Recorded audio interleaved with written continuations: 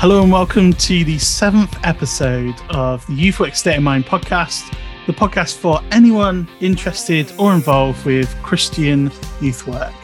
Joining me for every episode is the Diocesan Youth Advisor for Blackburn Diocese, Ben.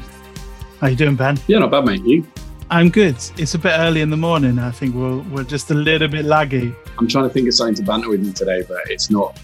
Other than the fact that I can see your door because you've moved your office round, which is going to mess with people's head because we're recording this before some of the earlier one. I'm going to mention it later as well, just to mess with everybody. So cool. Well, thanks. just to play with people's brains. I mean, you do remember this is an audio podcast, not a video one. Yeah, forgot about that. Oh. It's that early in the morning that I forgot that factor. I mean, it's not that early. It's only like 9:30. 22 minutes past 9, my computer tells me. That still feels early in my world. So all the minutes count, I suppose, isn't it? Every moment counts. Yeah. I'm still midway through my first coffee, so that's got to be either a prize or... So I think I've done well to get to this time without having one. Nick, I know one of our guests is already on at least their second because he's topped up while we've been chatting before. So if you don't shut up, I'm going to go get another one. I appreciate I've not been introduced yet, but that is absolutely fine. Definitely keeping that in. That was a great introduction. Well, every week we have some guests on to talk about different aspects of youth ministry and to have a bit of fun along the way. Today, our topic is called Sunday Isn't Everything. It seems like a little provocative title, but it's basically a discussion about how we go about connecting with people during the week, because being a Christian isn't just about Sundays. It's about the other 6 days in the week too. So we have some fantastic people on to talk about it. So please tell me your name, kind of what you do, who you work for, and then Ben has not told me the extra question. He wants to keep that a secret. So Ben, now is your time to reveal the question. The question is this: Jaffa cake or biscuit? Oh. Controversial. It's there. Controversial. Well, my name's Bryony. I work for Pays Movement in the UK. Pays it's a missionary organisation. It's all about equipping the local church to advance the kingdom of God, to reach and disciple people. One of the main things we do within that is run a gap year for young adults who come from all around the world to serve with us in schools and churches, reaching young people, discipling young people. And that's kind of the main focus of my role. And I absolutely love it because of what we see in the year when they're with us, but also how it equips them to live missionally for the rest of their lives. And Jaffa cake or biscuit. I remember doing this in my law A-level. It was a case because to do with VAT, whether it's an essential. I can't remember if I can't remember which one's meant to be essential. I'm not sure biscuit is essential or cake. So I'm going to say cake because it's soft and it has the word cake in it. Reasoning there. That seems like a very solid reasoning to me. And it was done in a law A-level. So well, I don't remember the outcome of my A-level like 18 years ago, but I do remember it was a case. To do with VAT, an essential item. I'm Nick. I live in South East London. I'm originally from Yorkshire. I work for the Church of England.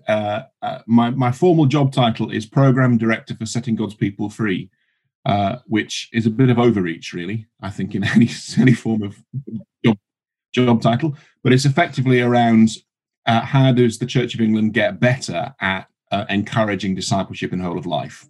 And there's various different things that we're doing. I'm a former youth worker. I will rest in that former glory. And it dawned on me this morning that I used to work with Ben's dad. So I'm on this call now thinking, oh my goodness me, what am I doing here? Why have you dragged me onto this podcast for youth work state of mind? But it's a pleasure to be here.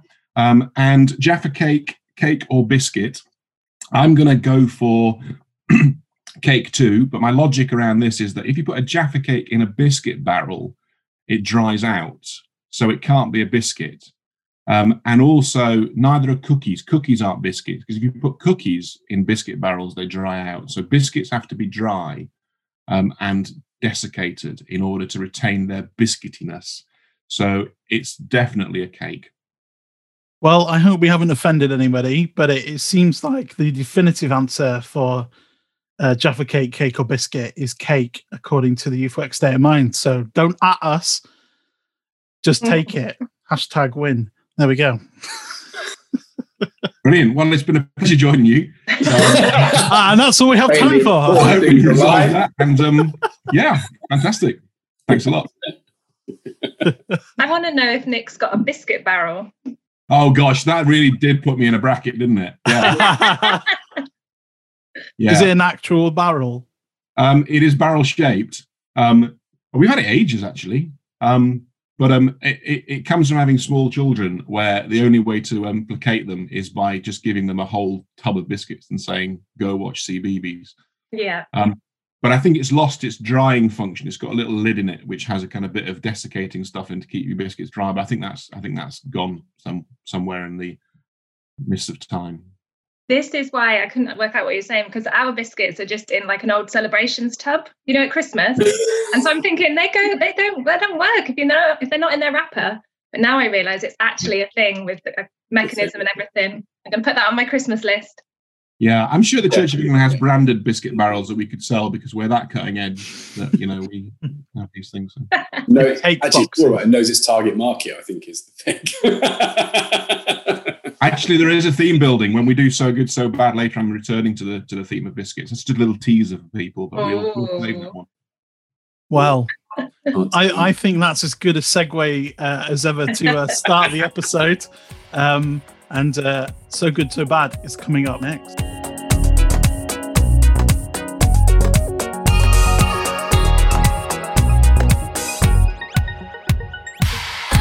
So we start the episode with the return of So Good, So Bad, the feature where we can share our loves and our irks about life as a Christian.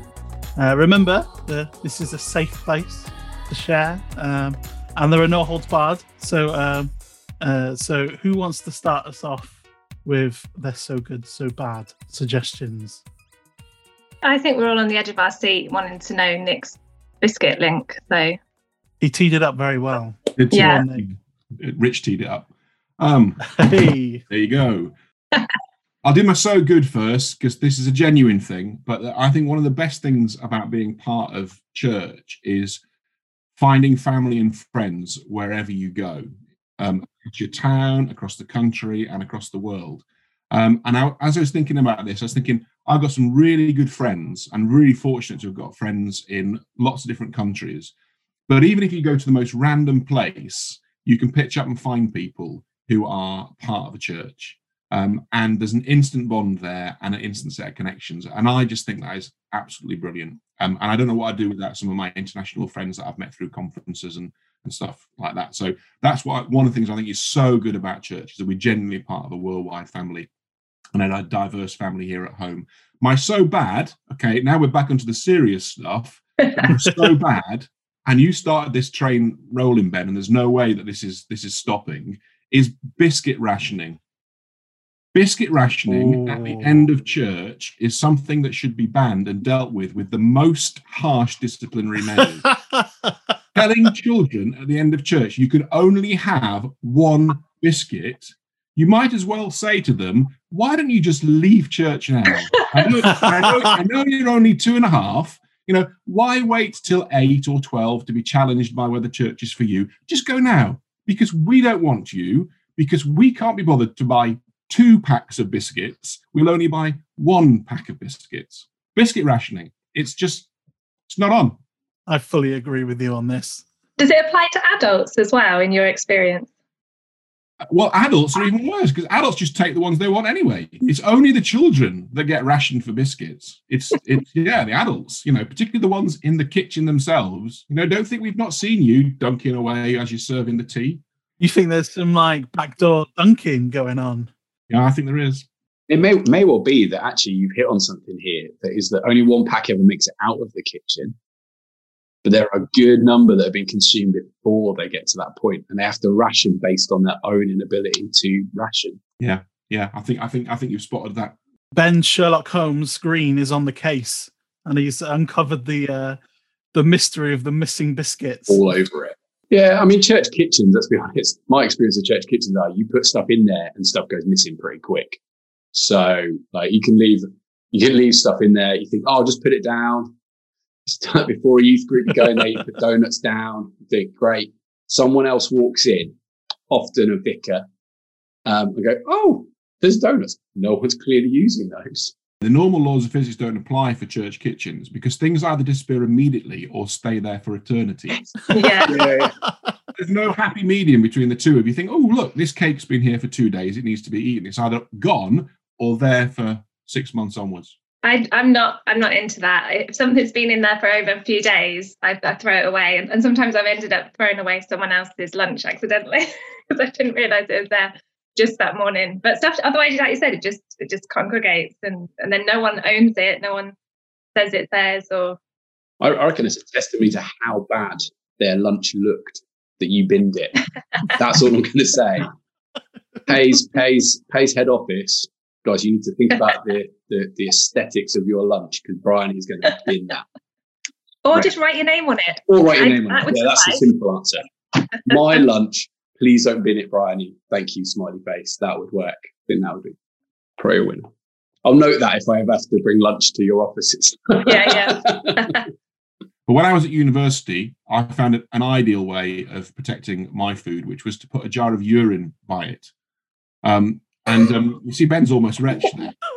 Because I was doing biochemistry, and we always had to do, in the first term, you do this experiment with vitamin C, where you have to take vitamin C and then titrate your urine and work out how much vitamin C is in there. See, everyone's going to want to do this now.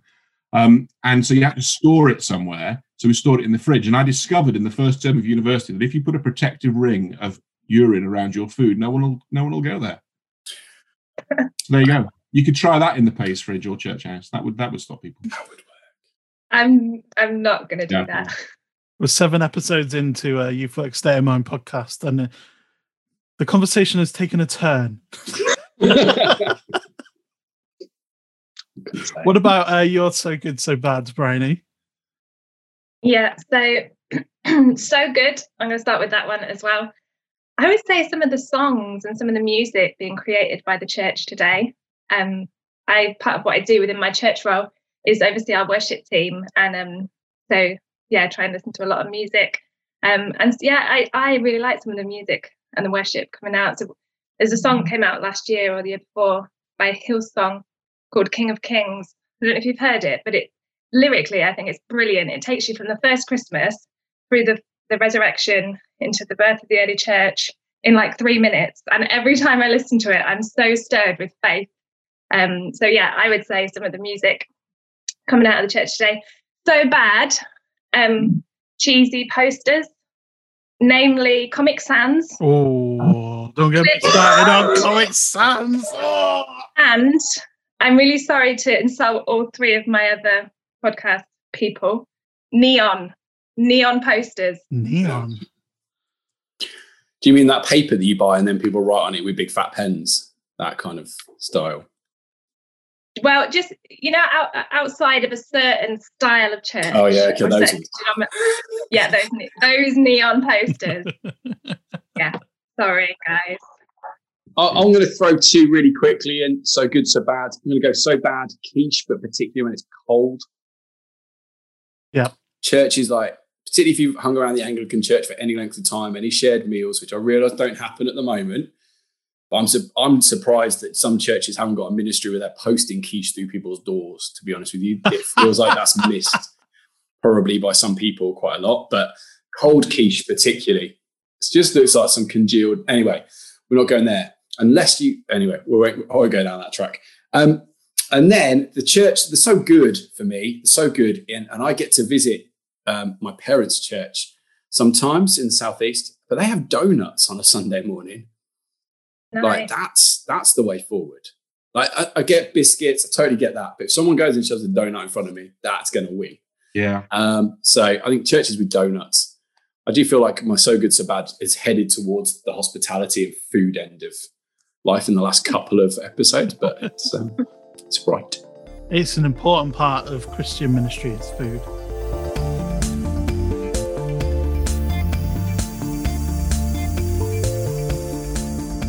So we've reached the part of the podcast where we delve into this week's topic, which is called Sunday Isn't Everything. It's about midweek ministry and how we do that well as a church. So let's start off our conversation with this question.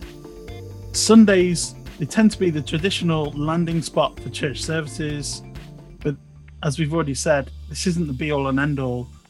Why is week-long connection with God, living out his call on our life, or whatever that looks like, important as individuals and for the church? I think this is important because fundamentally Christianity is about relationship. It's about relationship with God through Jesus Christ, and therefore relationship with his family. And no relationship thrives on, I don't know how long your church service is, 3 hours, 2 hours, an hour and a half, 25 minutes on live stream or whatever it is. No relationship thrives on that.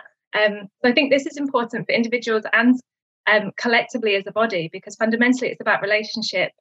And I think we've come to talk about church in terms of attendance, like going to church, whereas actually the going to a building is the expression of a relationship with God and with others. And that's what I think this year is, I don't want to say being good for, because I'm still like mad at coronavirus.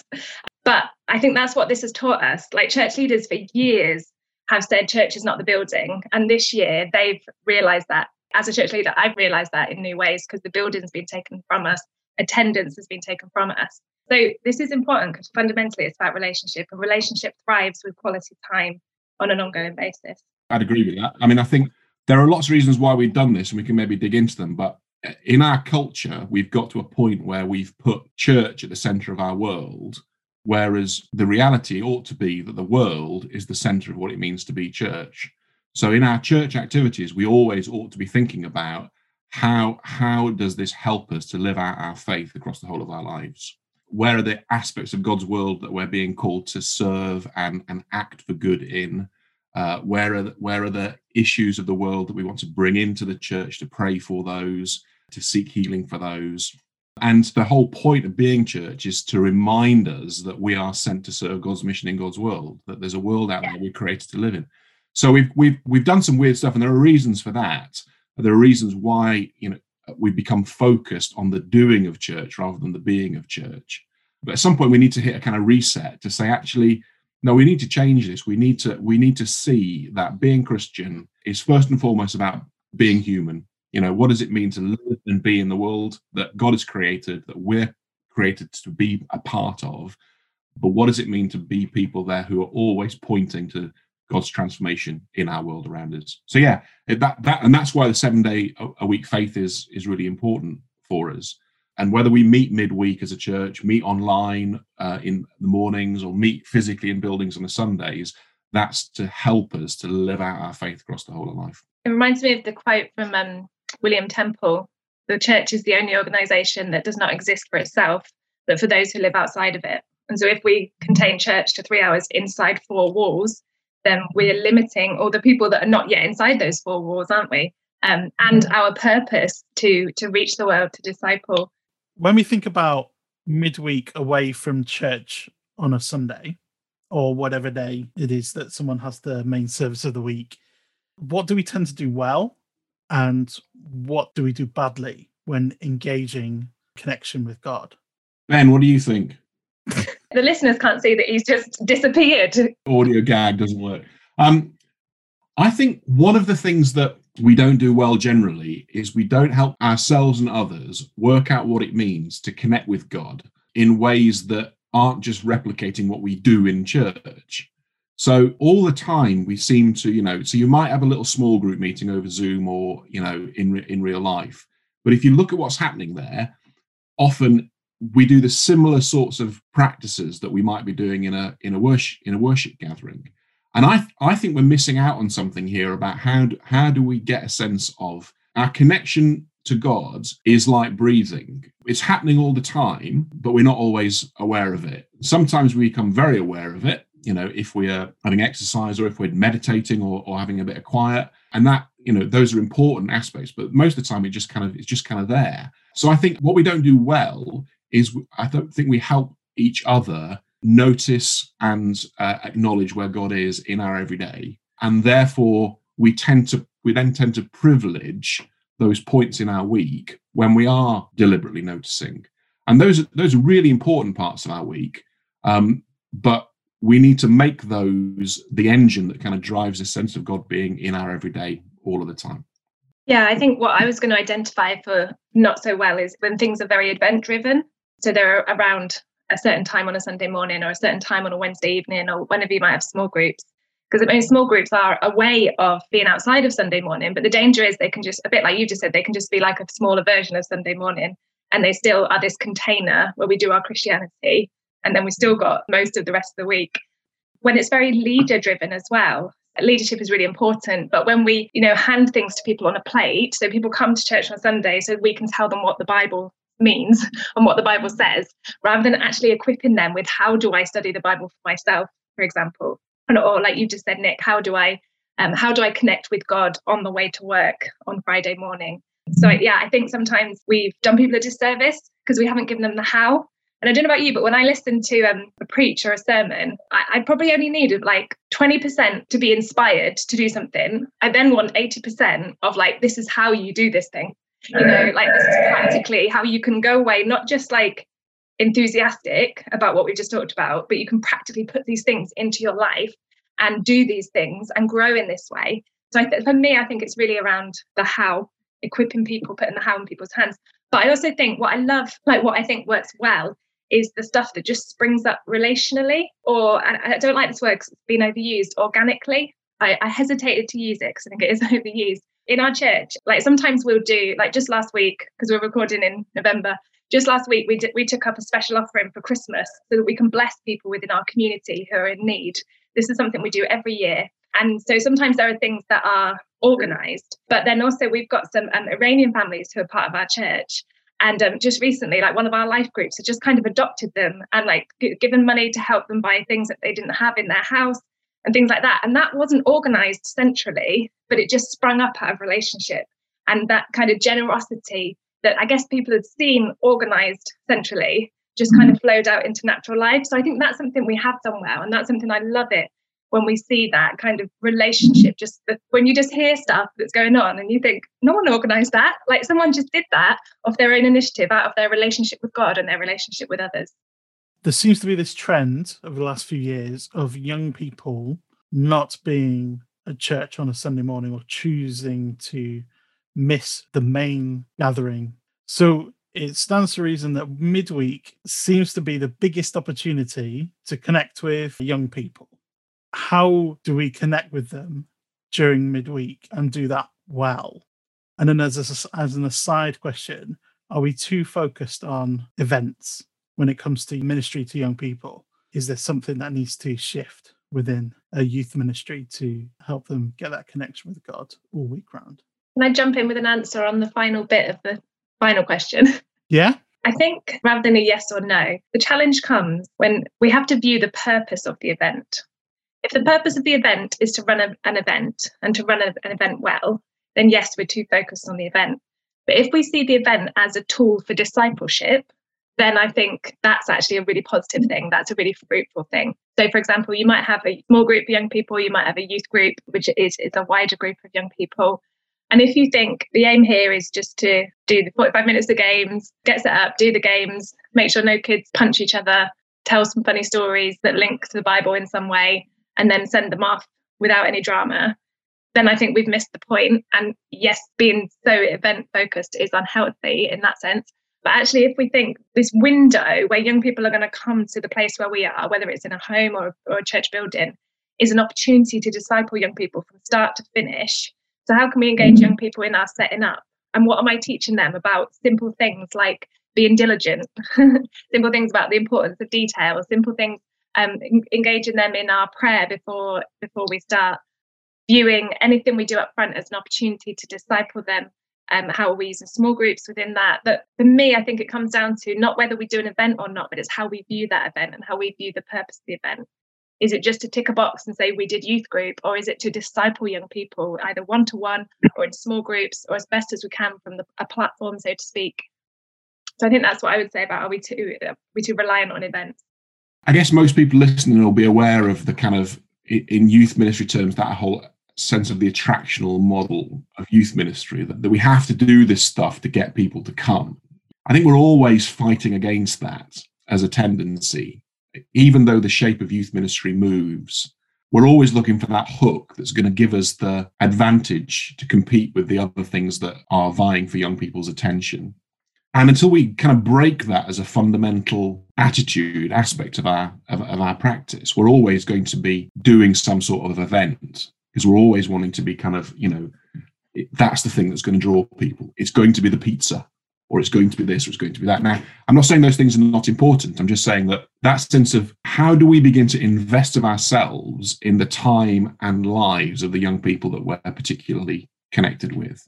So it's as important for me to know that Cassius, one of the young people in the youth group that I'm a volunteer in, he plays football every Sunday morning. It's really important that I remember to ask him how his matches are going. It's really important that I remember to be interested in the other events and aspects of his life. And I totally agree with you in terms of, Brian, in terms of the purpose of gathering. Our Christian gatherings ought to be setting a different set of practices that transform our weeks, that make a different space. So the Sunday thing, and I know a church in the States that does 1 in 4 Sundays, they have a Sabbath Sunday. They just stopped meeting. And suddenly there was a whole life and dimension of that church that kind of came into practice. People decided to start going around each other's houses and kind of connect up and talk. And, it just became a kind of a new life kind of emerged. So I think sometimes we have to get off the treadmill. At the base of it, I think we need to be working out where our motivation for events kind of comes from and trying to address that as best we can. We have a phrase within our organisation that we want to go beyond attraction to application. So beyond an attractional model. But what I like about it is it doesn't throw the attractional model out, because I think that is an important part. And I know you're not saying it's not there, but we want to go beyond that can't be the finish point. That's not the full stop. To actually, how are we equipping people to apply this in their everyday lives? And obviously you've hit on some really important things about what we have to do, how we have to change the attraction in order to do that effectively. But for me, I find that really helpful language. We want to go beyond attraction to application. We're not throwing attraction out, but it has to go further than that to how are we equipping people to live 7 days a week. Yeah. God for God. I'd want to go beyond attraction to activism. There's nothing wrong with a quality gathering. I believe in quality gatherings, whether it is good hospitality, no ban on the number of biscuits. We need to demonstrate in our gatherings the character of God, kind of generous, hospitable, open, all of that. We need to have environments that are comparable to the types of environments that kids and young people inhabit and engage with. That's all kind of written. But I wonder how we can not just go to the application, but how we can actually then activate, energize, animate, and see how young people themselves are part of bringing into those gatherings what their passions and interests are and where God is prompting them and using them. And I know that's at the heart of Pay's work in lots of things that you do. But I think that for me was where the life of God will become more transformational. Yeah. Thinking about the midweek kind of aspect to that is, and I think youth groups, we fall into that trap that we think, well, there's 2 traps. One is that we think attendance is the same as discipleship, which we touched on earlier, that discipleship is that. And there was a lovely quote out there. I will read it because I found it the other day and I heard it. Tim Alford said this about 2 weeks ago. So this is the guy who oversees Limitless. But he said, I think the time has come for us to admit that attendance and discipleship isn't the same thing and we need to change the scorecard. What would you and I rather have? Would you rather have a crowd of 250 who show up on a Friday to a program and then go home? Or would you rather have 5 fired up, passionate, prayerful, Bible-believing, contagious disciples who know how to share their faith and make disciples of other young people? What would we rather really have? One is more visible, but I would suggest that in the kingdom of God, the other is more valuable. And that kind of got my brain ticking over because I think in the role I have, there's so many churches I go to that go, we want to start something for we've got a handful of young people. We want to start something, but do we need lights, smoke machines, big crowds? And I'm like, no, actually the small is really beautiful. And it's in that place that you get to do something relational and you start to set a culture within, because a lot of what we've talked about is a culture within a church, within a particular church family and community. you get to start a culture that talks about actually how do we do life together? How do we do life with God? How do we do life together? And actually challenge each other about what that looks like in the rest of life. And I think it kind of breaks it down into that place. And I think, and often I end up saying to those churches, you're in a really good place to start something really amazing. And they're like, what do you mean? Like, we've got hardly any young people. I'm like, hardly any young people means you can go deep rooted in terms of faith and discipleship, and not in like a heavy way, but like that's about life together rather than, well, hey, we've got 40 young people. What can we do with them? And I think it lends itself to go, how do we do that? How do we encourage that whole life every day with God rather than it being like, how do we do that? And it also means out of that place, as we've kind of said, it's like, how do we apply that? How do we activate that? How do we go beyond that? Because naturally you're doing that alongside each other, whereas it's a lot harder to do it with 40. And there was a reason why Jesus had 12 disciples, then they had the 72, and then there was the 500, and the numbers grew. But actually, he didn't necessarily kind of deal with everybody. That wasn't like discipleship was with those 12. And I think that kind of model of going, actually, when small happens, how do we do that really well? And so, in some ways, I guess when we've talked about that gathering aspect in those events, is go, that's great, and we can come together. But I'd almost say, like, actually, smaller groups, if you're in the position to do that and able to do it, the smaller the group, almost the easier it is. It's not if it's ones or twos, it's hard.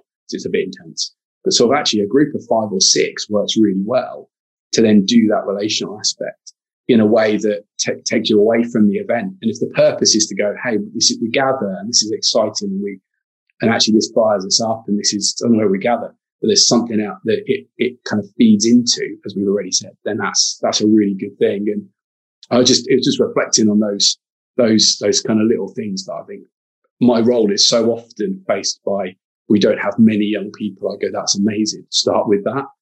Start small, dream big. It's like, it's kind of a mantra at the moment for us. So. Beautiful. Sorry. I just feel like I killed that. Sorry about that. No, it was good. Talking about application, how do we do that? Have you seen any resources, or have you been a part of creating any resources that would help young people and help youth workers and church leaders to help equip and encourage young people to live out their faith each day in their context throughout the whole week? We've developed a resource around equipping people to study the Bible. So I mentioned earlier, sometimes I think there can be this mindset of, I go to church on a Sunday and the leader, the vicar, the preacher tells me what the Bible says, and then I'm sorted. Or maybe like a daily reading, which I think is brilliant. But sometimes I think actually there's more for us in actually discovering the Bible for ourselves. Because when we're able to do that, we're able to then lead other people. So rather than saying, I need to get my friends to church on Sunday, which is brilliant, we can actually help them discover the Bible. We can lead them in that. And so our resource is called Habarim, which is an ancient Jewish word. And the website is habarimdevotions.com. And it's a really simple template. It'll be familiar to people who've been involved in theology and things in the past. A really simple template that looks at a passage through 4 different kind of lenses, 4 different perspectives. So it looks at, first of all, discovering the context of the passage. Simple questions like, who wrote this? Where were they when they wrote it? What is some of the historical or cultural things going on that I need to understand if I'm going to understand this passage? Because I think it's easy sometimes, isn't it, to forget that the Bible wasn't written in English in 2020 or in the West. So just kind of closing the gap on some of those historical differences. The next level looks at what are the connections between this passage and other passages of Scripture, and how does the wider voice of Scripture help me understand what I'm reading. The next level looks at putting yourself in the story, kind of adding the human element into the drama of Scripture, where sometimes it's easy, isn't it, to read someone's story in one chapter, their whole life in one chapter, and kind of not necessarily appreciate the up and down, the emotions, the real life element of it. And then the final one kind of involves contemplation and reflection, and leaning in again to God. What do you want to speak to me through this? So we've just found it so empowering. We use it with young people and have had such positive feedback from young people, youth leaders, around what I was saying earlier, really putting a how in someone's hand. This is how you can study Scripture. It's very simple, but really we found transformative. The biggest thing we've been working on in the last 6 months has been a series of stuff under the umbrella of Faith at Home. This was on our map anyway. We were going to do this, but first lockdown accelerated that process, and needing to get things in the hands of families and young people. So there's a series of videos out on YouTube around the different themes for use in schools, for use with families with kids with younger children, families with kids with older children. And that's the area of work that we're going to keep pushing as we move into 2021. So by the time this podcast goes out, there'll be many more materials on that kind of Faith at Home website and section. And it's effectively around what we've been talking about, that faith is lived out across the whole of our lives. And in addition to the vital places of youth groups, small groups and church, intergenerational stuff in church, that aspect of how do you share faith at home is vital. And how do you engage young people directly with kind of stuff that you might do in schools, but thinking about how do you tilt some of that into youth group settings to really engage that sense of people's passions and interests in the world around them, and where faith can be a part of that, or ought to be a part of that, not a separate part of their lives. So yeah, the faith at home stuff is the thing that I would encourage people to look into. I've got two things, maybe three, but the third one I'm trying to remember what it is. The first one is from Scripture Union, which is called Rooted. Comes and looks like a big old curriculum, but it's really not. I think the whole premise of it is that it is approach to youth ministry. So i.e. is a relational approach. So what the whole aim of it is that you can build a relational youth ministry. The whole thing is built on that relationship aspect. And therefore it ties kind of a lot of what we said, and it ties a lot together. And I think that's been quite exciting seeing that, because I knew it was released maybe 2 or 3 years ago, but it's slowly developed. And I think they've got that kind of classic youth work kind of playing card type approach going on as well, where you get some good questions going on as well. So there's lots of things that are coming out alongside it. This is probably quite an oldie, but a goodie, in the sense that the Swedish method of Bible study, which in some ways does some of what Bryony was talking about in terms of what Havrim offers. But this is kind of just essentially just a whole load of questions that kind of go, how do we read the Bible? So it's very similar. And there's a few people that have developed and put very nice spins on it. But it's essentially asked, like, how do we read the Bible? How do we read this passage? And how do we unpack it? How do we apply it to life? And I think that's quite exciting in terms of actually from that small group aspect.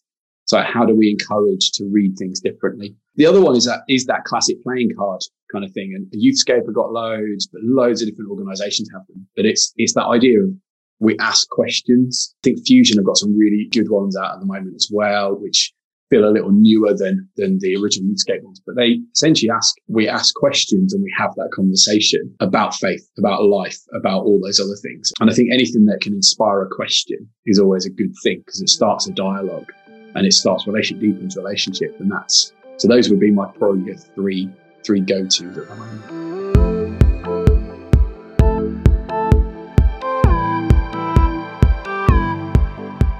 So we're nearing the end of our podcast, but before we go, we have our weekly challenge feature for our guests to take part in, called Theology in 60 Seconds. The rules are very simple. Each guest have only 60 seconds to explain an aspect of the Christian faith or a Christianese term, because as Christians, we love using our special long words, don't we? And they have to explain it in only 60 seconds. And to help them along the way, we have a special, really off-putting ticking timer sound effect playing along in the background. My trusty sidekick, I've gone with sidekick again, Ben. You're very much painting this Batman or Robin thing. Well, I don't mind being called Bruce Wayne, that's fine. Ben is going to judge them based on sticking to the time and how well each of our guests explains the term. This week, we would like our guests to explain the concept of holiness. Bryony has volunteered herself as tribute, to go first in this challenge. So it's a bit like I always like standing at the front of church, because I can't see how other people are worshipping. So I'm not like letting my worship be determined by other people. I want to go out there, get it done first, and then I don't have to compare it to what brilliance Nick is going to bring. So it's quite a lot of pressure. 60 seconds, holiness. I'm just glad we already took a toilet break, because if I also needed a wee, this would be too much pressure for a Wednesday morning. Are you confident? How are you feeling? I wouldn't say confident. It's a bit like an exam where you think, it's all right, it'll be over soon. The pressure is on then. Fair enough. Okay, your time will start in 3, 2, 1, go. Holiness is an identity. The Hebrew word is kodesh, and it means set apart, separate, sacred. It was first used to describe God to an ancient people trying to understand the concept of God in a world where the word God was an overused and muddy term, with many gods seen as dismissive at best and vindictive at worst. It means that God is different, that God is other, that God is not the same as us. He's set apart, separate, and sacred. That is his identity. And because of that, it's our identity too, as his image bearers here on earth. Scripture tells us that we are a chosen people, a royal priesthood, a holy nation. It's our identity, but it's also our call, our commission to be holy as he is holy. It's not perfect and flawless, set apart by him, for him, and through him. Holiness is an identity that we can live up to. Wow. Oh, gosh. Bang on the time. That is a high bar. Bar set there. Wow. I'm just going to let the adrenaline flow through my body. Ooh. That felt, that timer, that was beautiful. That was something tells me you practiced that. Something tells me. Well, I scripted it because you said I could. Yeah. And I practiced it a couple of times this morning, yeah. Boom. Wow. There you go. Fine. There's no pressure. There's absolutely no point. I would suggest that what we just do is just play Bryony's a second time and just modulate the sound. You just put take it down a few keys. Just take it down a few octaves. Because there's no way that this diatribe is going to be any better than that. That was awesome. Okay, Nick, we are still going to do yours. Can't get out of it that easy, but it's a high bar. But I'm sure you can do it well. You've spoken well so far. So I'm sure whatever you are going to bring to us is going to be excellent. Okay, are you ready? I am. Brilliant. Your time starts in 3, 2, 1, go. Holiness. What does the word mean to you? I wonder if you might think of it as wholeness. Holiness is a journey towards being whole people. Most of us have things that we rely on that don't do us any good. Most of us might look to things to think, actually, if I could only do this, I could be more whole.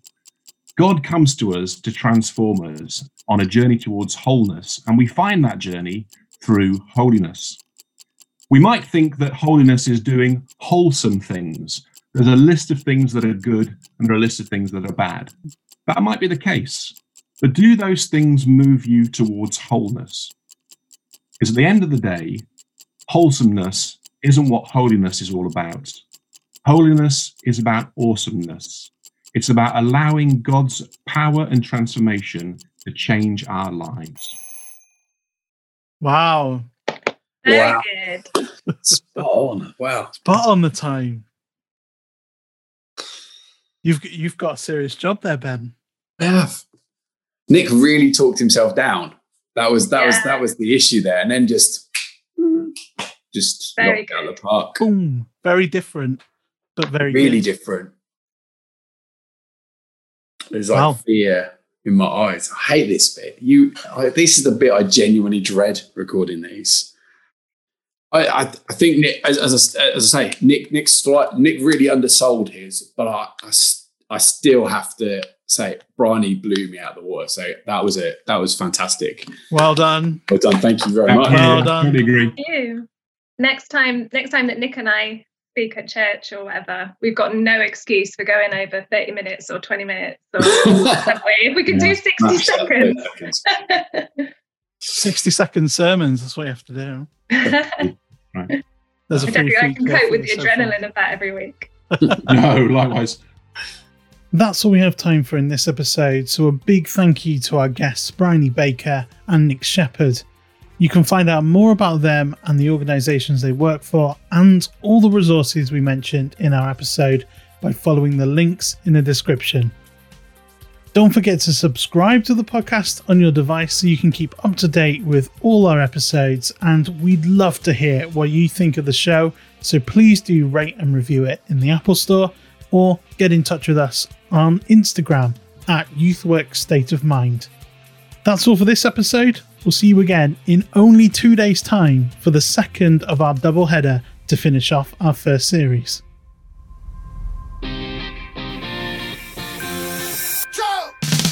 Thanks for listening to this episode of the YouthWork State of Mind podcast. It was a Blackburn Diocese Board of Education production. It was produced by Ben Green and David Harris with music from Purple Planet. You can listen to more of their music at purple-planet.com. Special thanks to Bryony Baker and Nick Shepherd for joining us on this episode. For more episodes and excellent youth work resources, visit our website bdeducation.org.uk and make sure you follow us on Instagram at YouthWork State of Mind. Be kept up to date with youth work where you are